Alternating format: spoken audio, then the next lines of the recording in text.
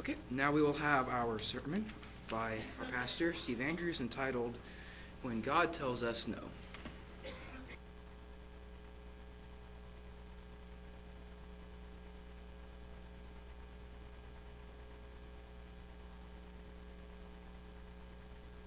Well, greetings all, and to those that might be listening in today on our live stream, welcome. I know I might be stretching this a little bit to ask this question, mainly for some of us older people that have been around for a while, but do you remember, even in the later years of your youth, when your parents, mother or dad, told you no, or stop, or any of those other negative things that we consider negative, really not, especially when they were trying to keep you from running out into the street or doing something that you shouldn't do, especially as you got older and you were doing things that teenagers and different things shouldn't do. I know my dad would say no to me and I'd ignore him. And I don't know what seems like a bad thing to say, but I know we had a lot of rounds when I was young and wanted to do my own thing. But it's important to understand there's many things that as an adult we look back and the ways, if we're crossing the street or anything, if we're parents, we want to make sure that our children are safe, that they have safe passage in this life. And I know that there was a lot of times with my own children that I would have to get after them if they started running away from me. We've even watched some of our children's with their children, our grandchildren, and they would have to get after them when they would start running away. You know, God is our maker, also as the first parent, because He made the first children, and He gave them a beautiful place to live and everything that they needed. And He told them no, didn't He? He told them no. We're going to see that here in a second. But I wanted to enlighten us a little bit, because even though sometimes we put a negative connotation on no, the Bible has a lot to say about no, none, not, and neither. Especially no, 1,316 verses with 1,393 times. I'm not going to go through all of these, by the way, today. I don't have enough time to do that. Going through just a few of these is going to be more than enough here today to cover a little bit of what I want to say. None, 341 verses, 358 times. Not seems to have the majority. 5,582 verses, 6,597 times in the Bible. So if you want to do a real long study, not is a good one to start with. And neither, 802 times, verses 879 times in the Bible. So it gives you an idea that the Bible is filled with those things that sometimes we need because we need to be told no, or not, or none, or neither. And there's some other words that I haven't included in that, but those are some of the ones that I had put down for today. Instruction from the Maker. When God put Adam into the garden and Eve, He gave them the one beautiful place to live. Didn't even need any clothes. The atmosphere, everything was great. All the things were good. Didn't even need any clothes. They lived in it without it. But He did tell them one thing. And He told them, no, don't do this. And we know, we're very familiar with Genesis, the 2nd chapter, and a couple of verses there. He said, the Lord commanded the man, saying, of every tree, verse 16, of every tree you may freely eat. But of the tree of the knowledge of good and evil you shall not eat of it. For in the day that you eat thereof you shall surely die. And the Lord God has said, it is not good that a man should be alone, and I make him a helpmate. So they were both told, no, don't do that. Don't go to that tree. And yet we know what happened, that Eve was beguiled, and that this started the situation down through the ages that we have today. But this was a loving command from our Maker. And down through the ages, He has preserved these commands for us. And sometimes we think of them as negative in our own in our life. Why does He tell me no, that I can't do this, or that I shouldn't do that? But as the Maker who made us, He has that responsibility, because like a father or like a mother, he needs to be able to tell his creation the way that they should live. And so we know that God has left us many, many things that we have in the Bible that direct our lives. I appreciate David's message today, because I didn't know that it would be that close to dovetailing what I had after I read it, what he had written there. But it was very interesting that understanding the things that are in the Bible do give us an advantage. And it doesn't mean that, that we, it just means that God has blessed us. And we wish that everyone understood these things. And we wish that the world would understand what's in the Bible and be blessed by it. But consequently, it's not going to happen until the kingdom of God comes. I'm afraid to say that. He did leave us some profound things in Exodus, the 20th chapter, in verse 3. And we know this is the giving of, of the commandments at the base of Mount Sinai. And he says, you shall have no other gods before me. You shall have no other gods before me. In Leviticus, just hold your place there, because when I was thinking about this, idolatry is all the way through the Scriptures. God teaches His children not to have idols. Leviticus 26 and verse 1, you shall make you no idols, nor graven images, neither rear you up a standing image, neither shall you set up any image of stone in your land to bow down to it, for I am the Lord your God. And we know that there are even some religions out there that have images that they bow down to, that they believe are sacred to them. And yet God has given us that instruction not to do that, not to build those. And in fact, the image that most of these supposedly Jesuses that they have are nothing. The effeminate, long-haired Jesuses that are portrayed in most of the paintings that you find are not the Jew that Jesus was, who was short-haired, dark, probably with a larger nose than most. And he was from the tribe of Judah. He was not a long-haired effeminate like some of that shows. And so we understand from the Scriptures, you shall have no other gods before the true God. He says you shall, and going back now to Exodus, the 20th chapter, you shall make unto you any graven image or any likeness of anything that's in heaven above, or the earth beneath, or there's no water under the earth.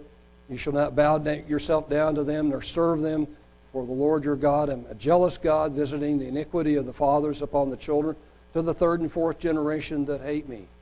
Now, these are, even though it puts us at worshiping without anything in front of us, we know that we please God when we honor Him in that way. You can read about the Sabbath. I want to go back down. I want to go down now to the 13th through the 17th verses here in the Ten Commandments. You shall not kill. really, you shall not murder. I misspoke to my wife this morning. She corrected me. I had read a news article in which there had been, I thought it was in Chicago. She said, no, I had said New York. 300 and some murders since the beginning of the year. I'm not quoting it exactly this time. But the other part of it was there had been 1,400 plus abortions in the same length of time in that area. And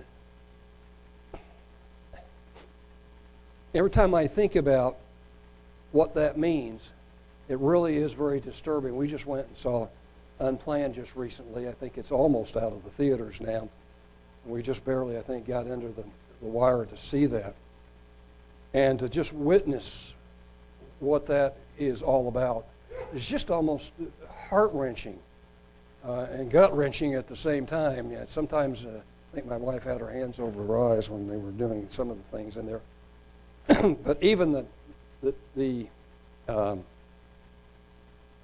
day after pill, or whatever they want to call it is no cakewalk for a woman. It is horrible what is going on, and it continues to go on. And I don't know if you heard the news, but there's somebody out there that says, well, you know, you're going to have to kill them either before they're born or after they're born because you don't like them. And I thought, this is a representative of our country? And he's saying that? Anyway, I could go on, but I'm not going to belabor that. But it says, you shall not kill. You shall not murder. And especially you shall not murder your unborn. And yet it's a part of our own society today. You shall not commit adultery.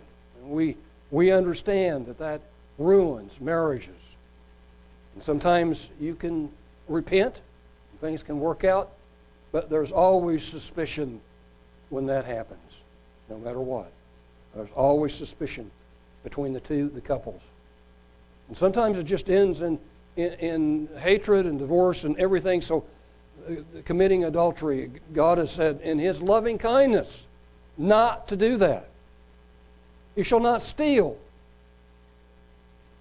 Boy, is this ever a country in which theft seems to be the biggest thing, that everybody is stealing from people, and you shall not bear false witness against your neighbor.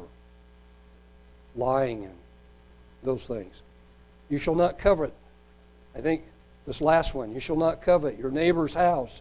You shall not covet your neighbor's wife, nor his manservant, nor his maidservant, nor his ox, nor his ass, nor anything that's your neighbor's.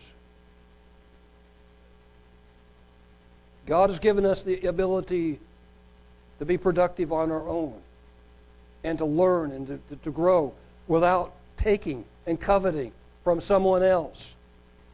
He's given us the mind and that ability without that covetous. You shall not covet. Instructions from the Maker. Sometimes we don't. Oh, I wrote down, David mentioned, and I was going to put it in there, John 6:44. No man can come to the Father except through Christ. I was going to put, no man can come. So there's a positive word. In Leviticus, the 7th chapter, my second point is the dietary laws. And sometimes it's hard for people to understand this. And I know that it is. But there's a reason. If you're the creator and you know your creation, and by far you know your creation better than your created ones, even though they think they're smart, and you have created them, and in that you have all this complexity, all this tremendous complexity, because that's what we are. We're very complex. God has created something that is so powerfully and wonderfully made, so complex, all the way down to those little machines that are working constantly inside of our bodies. And He created that. And He also created the code that keeps us going, keeps our mind, and all the codes that runs all the things in this universe. From the littlest bacteria all the way up to the largest animals in the ocean and everything.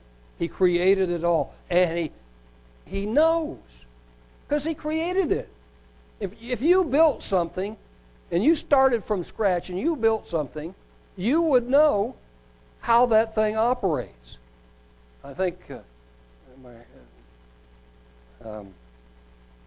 Zach is now going to college and he's doing some robotics stuff. So he's building robots from scratch. So he knows what he's built and he knows how it operates. And so he's the creator of that robot.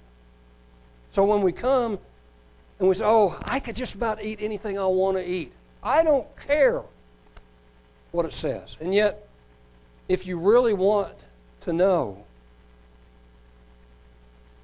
what God thinks about that, you go into His Word and you look, and you come to understand that He has certain rules and regulations and certain things that He's created. All those, or maybe flies and fleas and things like that, I'm not sure where some of that ticks. I'm not sure why some of those were created, but they absolutely got to have some place out there. I'm sure that they fit in somewhere. But God has created these things and has given us the bounds. Speak to the children of Israel, verse 23. And the Lord spoke to Moses, saying, so that's verse 22, speak to the children of Israel, saying, you shall eat no manner of fat, of ox or of sheep or of goats, of the fat of the beast that dies of itself, and the fat of that which is torn with beasts may be used in any other use, but you shall not in any wise eat of it. So he lays out some dietary things, also some what you should eat, what you shouldn't eat, what you should take. I mean, these are so positive. Way before there was even any understanding of laws of cleanness and unclean things and germs and that, the Bible already laid those things out. And it's interesting when people began to read the Bible and they, oh, wait a minute. What if we began to do this? Would our health be any better? Now, see, I didn't want to go too far in that one. I wanted to go, and God laid this down in the beginning. After Noah came over from the flood in Genesis, the 9th chapter, some things changed. And beginning in verse 4, he says, he gives, by the way, this is kind of misleading in a way because Noah did know what was clean and unclean because he brought seven pairs of clean animals to the ark and only 2 pairs of unclean animals into the ark. So, when it says every moving thing that lives shall be meat for you or food for you, even as the green herb given you all things, but flesh with the life thereof, which is the blood thereof, shall you not eat. And surely your blood of your lives will I require at the hand of every beast. I will require it at the hand of man, at the hand of every man's brother. I will require the life, because the life is in the blood. Who sheds man's blood? By man shall the blood be shed. For the image of God made he man. And be you fruitful and multiply. So he told Adam and Eve to be fruitful and multiply, and then Noah, when they came out of the ark, he told him, be fruitful, multiply, bring forth abundantly on the earth, and multiply therein. His family can be as large as he wants it. Billions, trillions of us sons in the kingdom. And so that's the reason why he says, be fruitful and multiply. God is not afraid of overpopulation, by the way, which man seems to be. afraid of overpopulation. What happens is that certain things begin to change when population begins to change. And right now, us older people are not going to be around that much longer. So we need some young people to come along, run factories, do this, do that. And I think for the last few years, the percentage of older people to the percentage of new babies and children coming along has not been quite equal. So when us old ones are gone, there may not be quite as many young ones around to fill those positions. And at one time they thought, oh boy, we're going to explode from our population is going to overrun the world. And yet we're finding out that that's not going to happen. And in fact, it's interesting in America, there's certain parts of America you can go and drive for hours and not see anything except for maybe trees. We made the north and south trip from in Louisiana. Trees and more trees and more trees and hardly any other thing but trees. It was very interesting. And I thought, wow, that's a lot of land where nobody hardly ever lives. Of course, it might be mostly swamp. I don't know. Okay, Leviticus, the 11th chapter. I'm not going to read all that. I think everybody is pretty familiar with Leviticus, the 11th chapter. What I want to focus on is what God says at the end. By the way, my Bible, this is all in red. There's a lot of red in the first 4 books. Well, actually the first 3 books, because Deuteronomy is Moses' retelling. But even in it, when he quotes God, it's in red. So, here at the end, after we've gone through all these different animals that God says, this is what you can eat, can't eat, this is what's unclean, what's clean. I apologize. We've been having some kind of a whatever that's gotten into our throat, and then both of us get up in the morning and cough, and we wonder if we're going to survive the day. He says, for I am the Lord your God. He uses the Jehovah Elohim. I am the Lord your God. You can't get much higher than this statement that he makes here. I am the Lord your God. You shall therefore sanctify yourselves. Oh, wait a minute. Consecrate, sanctify, didn't that mean holiness? I think that means holiness, doesn't it? Isn't that what the New Testament is talking about, being holy? And you shall be holy, for I am holy. Neither shall you defile yourself with this manner of creeping thing that creeps upon the earth. And there's a lot of creepy things out there. There's a lot of people that try to eat those creepy things out there. And I don't know how they do it, but they do. And God says that's not for us. If you believe God, you want to live by God's laws and by God's way, you will follow what it says in here, and you will live this way. And you're honoring God when you do this. He says, for I am the Lord your God that brings you out of the land of Egypt to be your God. You shall therefore be holy, for I am holy. And of course, again, then it's requoted back in the New Testament because it's important for us to understand that that kind of holiness continues on. And this is the law of the beast and the fowl and every living creature that moves in the waters and every creature that creeps upon the earth, to make a difference between the unclean and the clean, between the beast that may be eaten and the beast that may be not eaten. So we have instruction in which we use, you're not supposed to eat this, or you can eat this.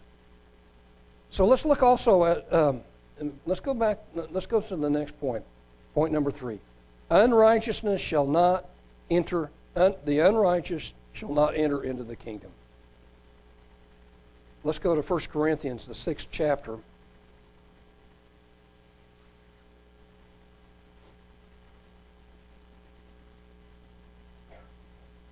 Now, I could have read that whole chapter to you, but I think you can read that chapter on your own and be able to figure that out, I think.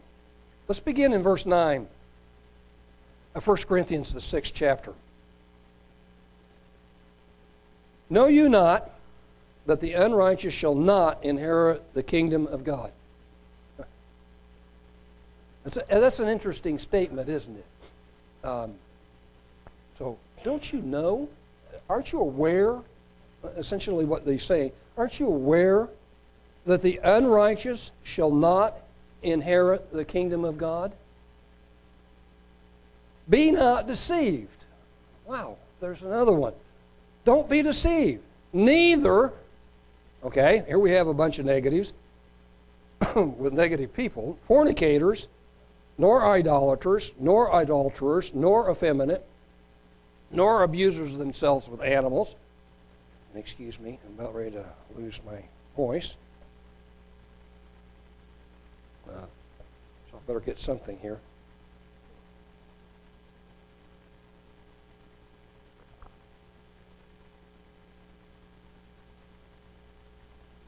Nor abusers of themselves with mankind, nor thieves, nor covetous, nor drunkards, nor revelers, nor extortioners shall inherit the kingdom of God. Now, that sounds negative, and yet if we follow that and don't do those, then that means we can inherit the kingdom of God. Then he goes on to say, as such as were some of you, but you were washed, but you were sanctified. There's that word again, set apart, sanctified. But you are justified by the name of the Lord Jesus and by the Spirit of our God. Now he makes some interesting statements here that are a little hard to understand, but I think by the time we get to the end, I think you'll come to a better understanding. He says, all things are lawful to me, but all things are not expedient or profitable. All things are lawful for me, but I will not be brought under the power of any. Meats for the belly, or food actually, is what that really means, if you look it up, for the belly, and belly for the food. But God shall destroy both and them. Now, the body is not for fornication, but for the Lord, and the Lord for the body. So what we're really pointing to is the things that he just got through talking about the unrighteous not inheriting the kingdom of God. And God has both raised up the Lord and will raise up us by his own power. Know you not that your bodies are the members of Christ? Shall they then take the members of Christ and make them members of a harlot? God forbid. If we could just understand God's word, if the world, if they would listen, if they would comprehend what we're talking about today, if they would just listen, they would find out about these very straightforward, simple things that God is talking about. Don't sin, because these are sinful things, and you're not going to make it into the kingdom. What? Know you not that which is joined to a harlot is one body? For two, says he, shall be one flesh. And he goes right back to Genesis 2:24 and talks about the joining of a man and a woman in marriage. But he that is joined to the Lord is one spirit. He says, flee fornication. Every sin that a man does is outside the body, but he that commits fornication sins against his own body. Remember we talked about adultery. Well, we're doing the same thing here with fornication and the sins that come from sexual impurity. What? Know you not, or was not again, that your body is the temple of the Holy Spirit? Now, come on now. You know that, don't you? You know that the body is the temple of the Holy Spirit. He's talking to people that should know, but they don't. Which is in you, which you have of God, and you are not your own. For you are bought with a price. Therefore glorify God in your body and in your spirit, which are God's. So God lays out the plan. God created us, made us marvelously complex. I mean complex. And laid out the plan. And so we read his word and we understand what he wants us to do. And now We're just required to be obedient to it and live by it. In 2 Peter, we see some more.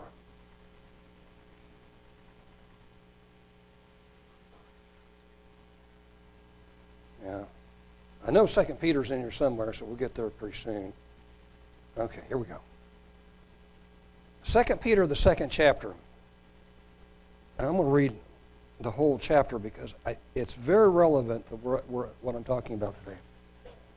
He said, "But there were false prophets also among the people, even as there shall be false teachers among you, who secretly shall bring in damnable heresies, even denying the Lord that bought them, and bring upon themselves swift destruction.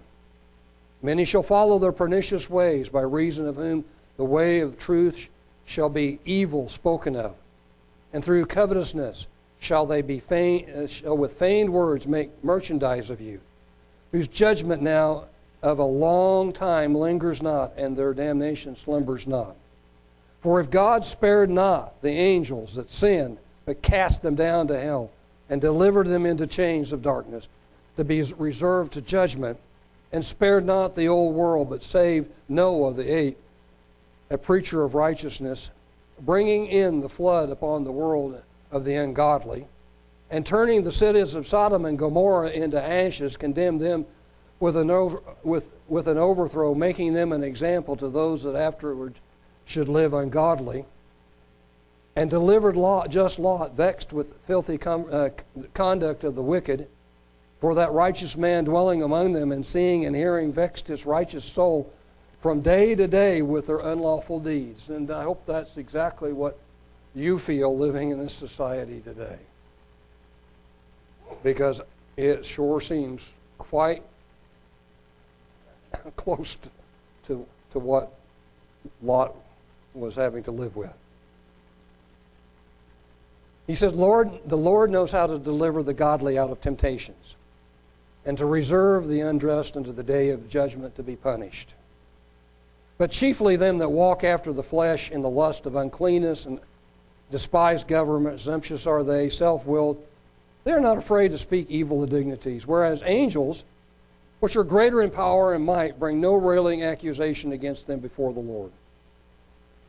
But these are natural brute beasts, made to be taken and destroyed, speak evil of things that they understand not, shall utterly perish in their own corruption, shall receive the reward of unrighteousness, as they count it a pleasure to riot in the daytime.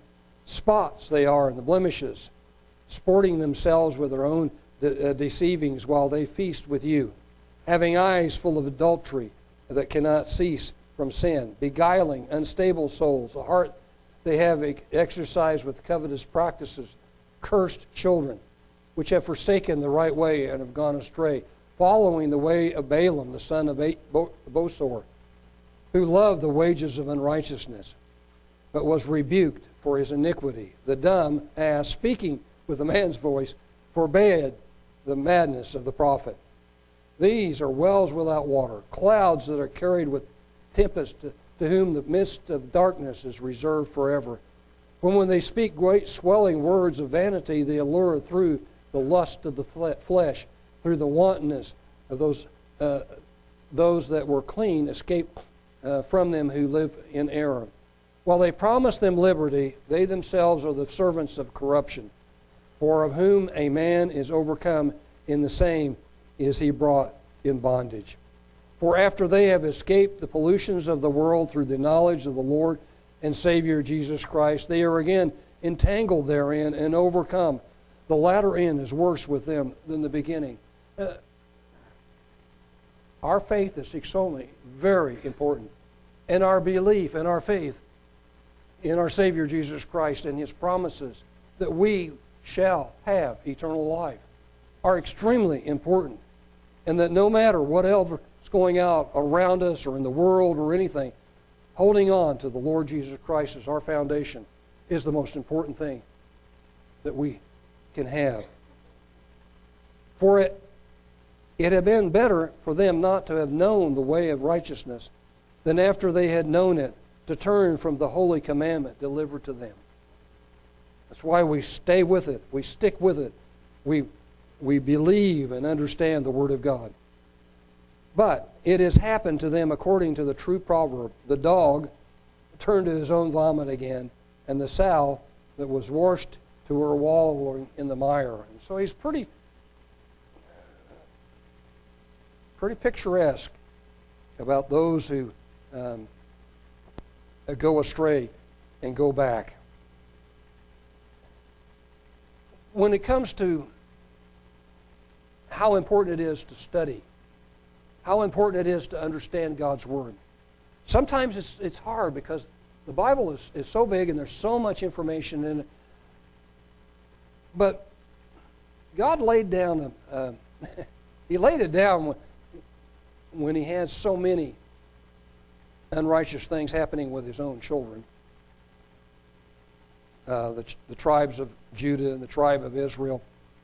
And He laid this out, and so this is how we study. This is how we put things together. And it's found in Isaiah, the 28th chapter. And it's a very good way to put the Bible together and to put it all in context. And here's what it says, beginning in verse 9 of Isaiah, the 28th chapter.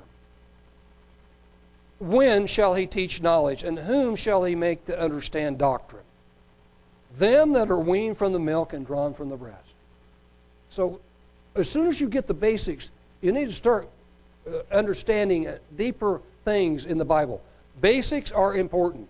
Understanding the Ten Commandments, understanding what God is doing. Those things, there's some basic, the holy days, all of those.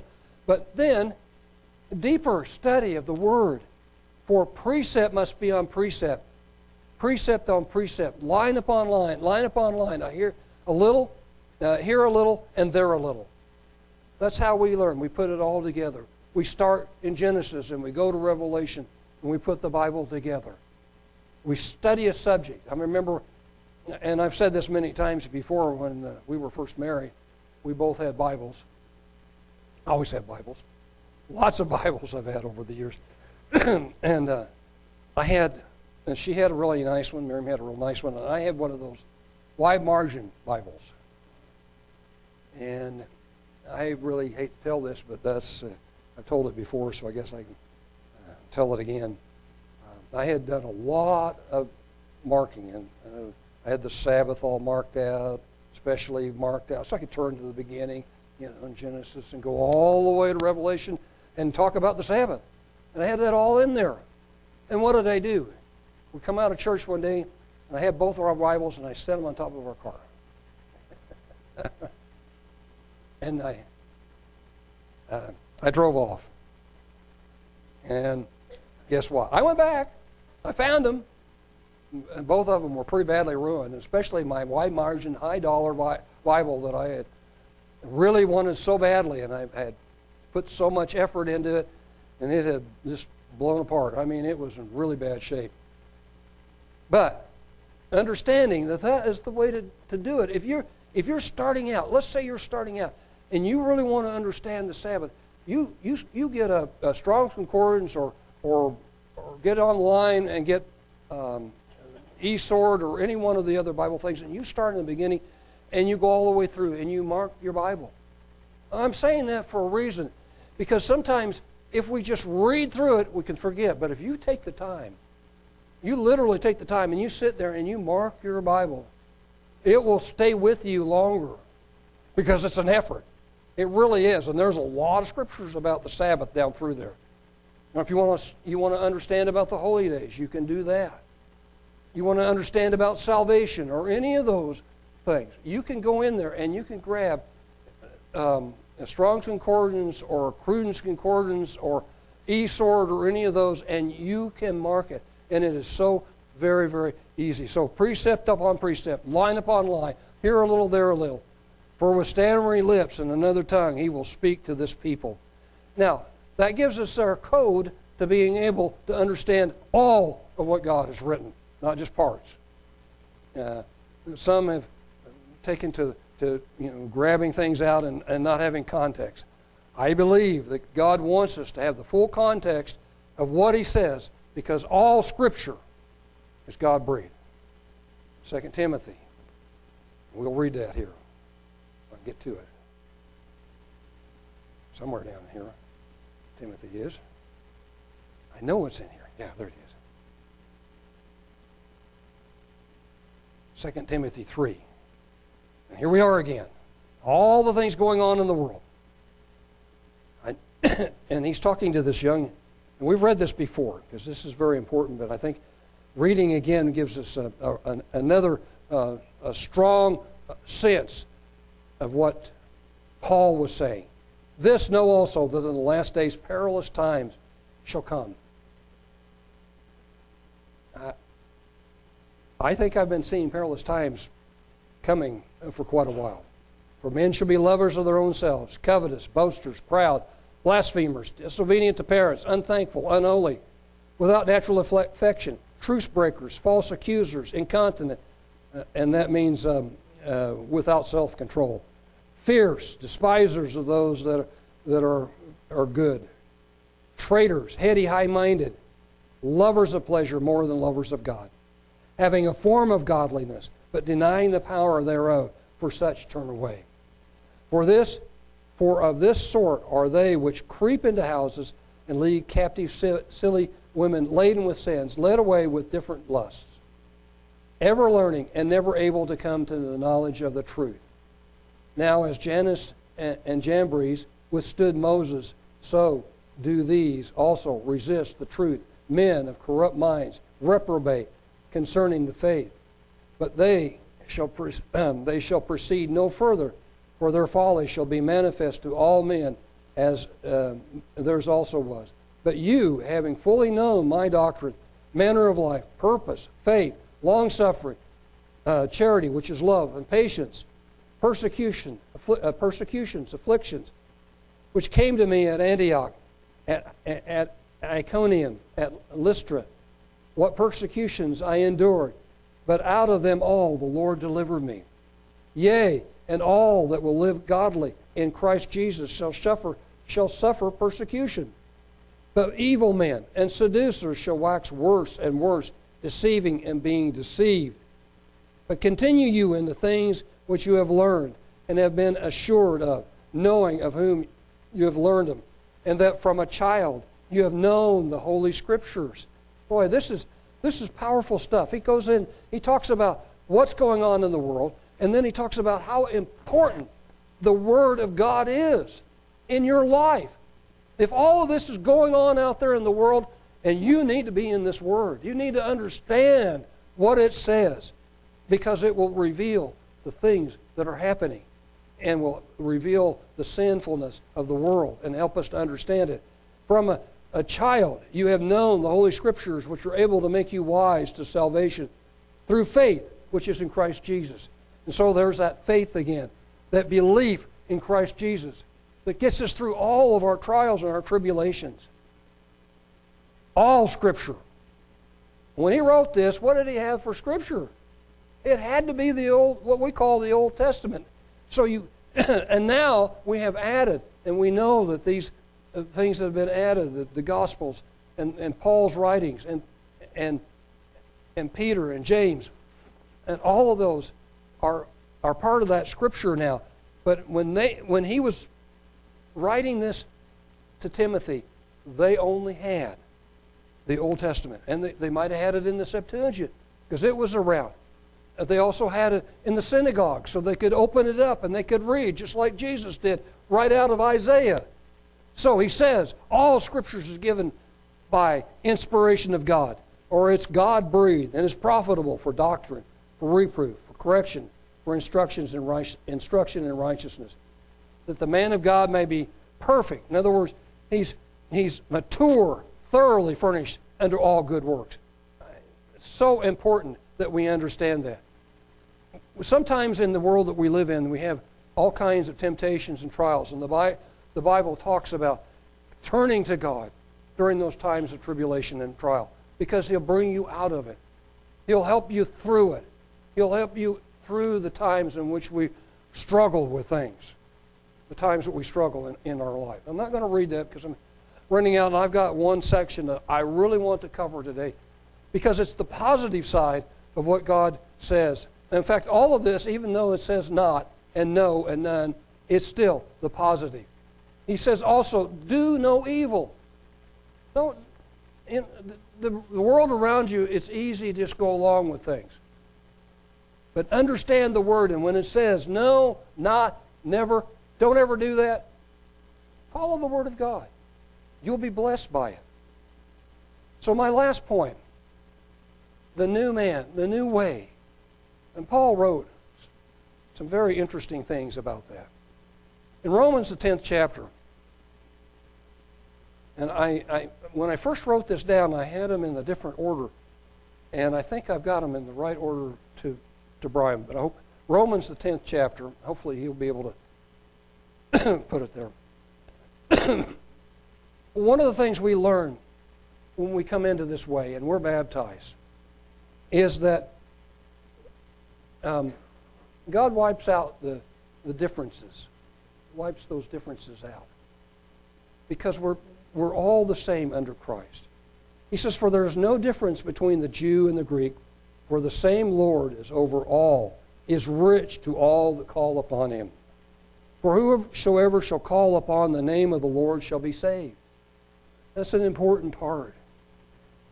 How then shall we call on him in whom they have not believed? How shall they believe in him in whom they have not heard? How shall they hear without a preacher? And how shall they preach except they be sent? As it's written, how beautiful are the feet of them that preach the gospel of peace and bring glad tidings of good news. And that's another message that's in the Bible. The kingdom of God and the good news about that kingdom of God that's going to come to this earth.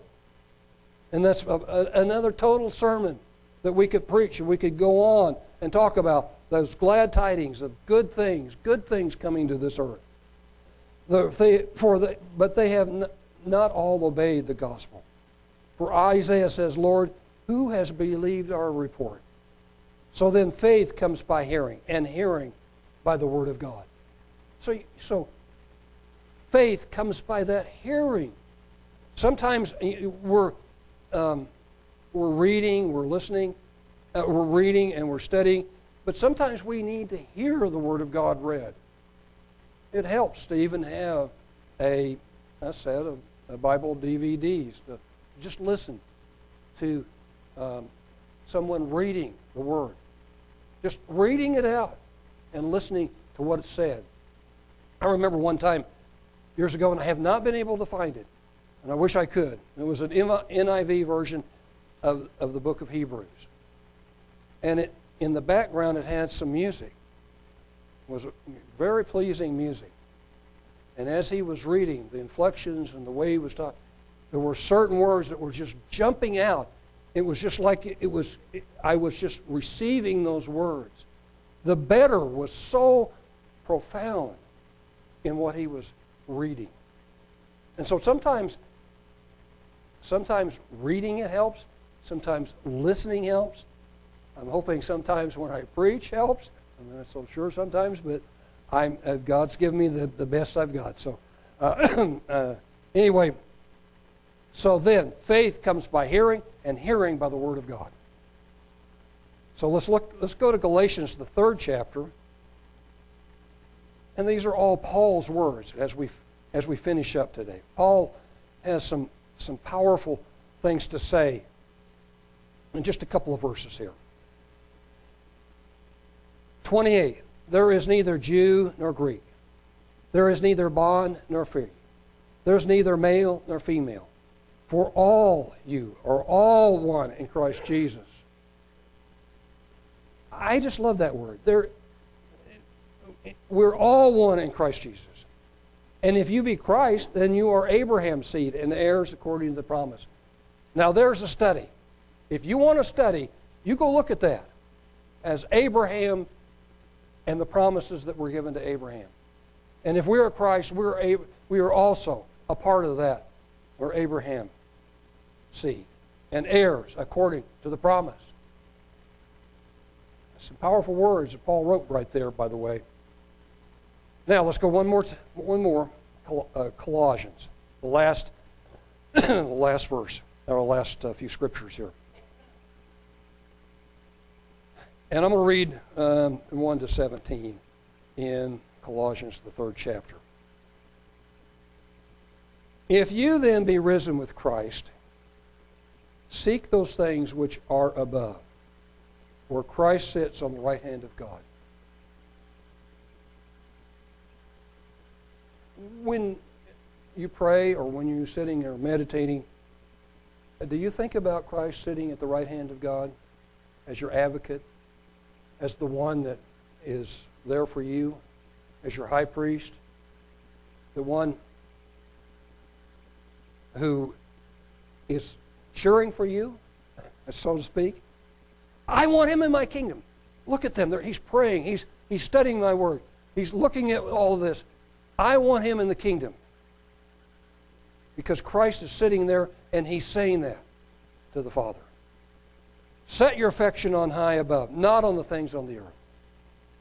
For you are dead and your life is hidden with Christ in God.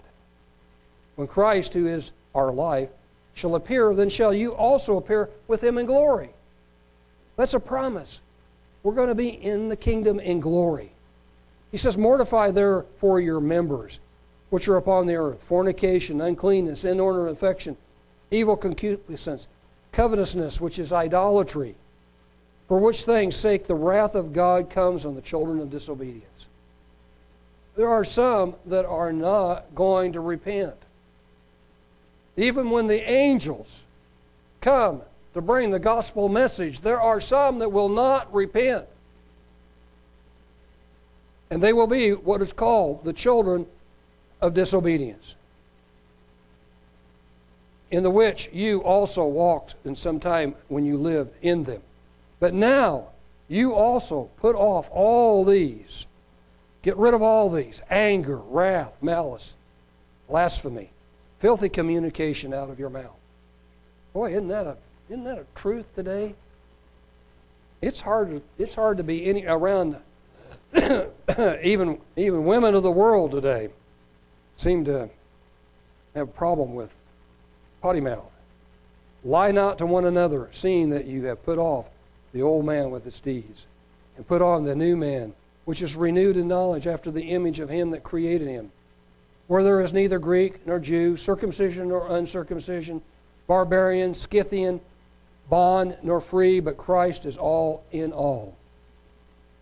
Put on therefore the elect of God, holy and beloved bowels of mercy, kindness, humbleness of mind, meekness, long-suffering, forbearing one another, forgiving one another.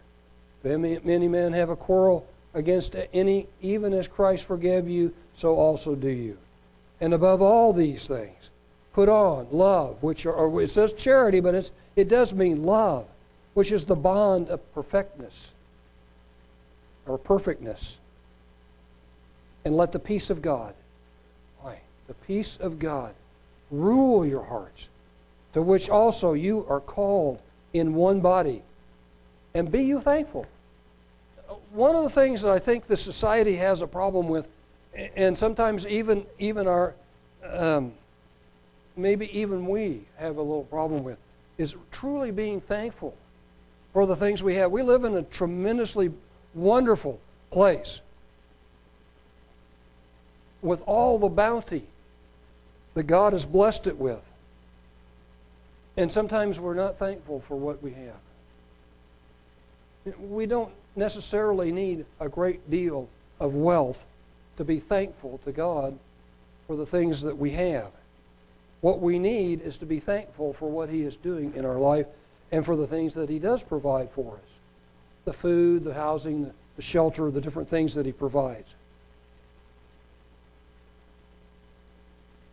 Let the word of Christ dwell in you richly in all wisdom, teaching and admonishing one another in psalms and hymns, spiritual songs, singing with grace in your hearts to the Lord.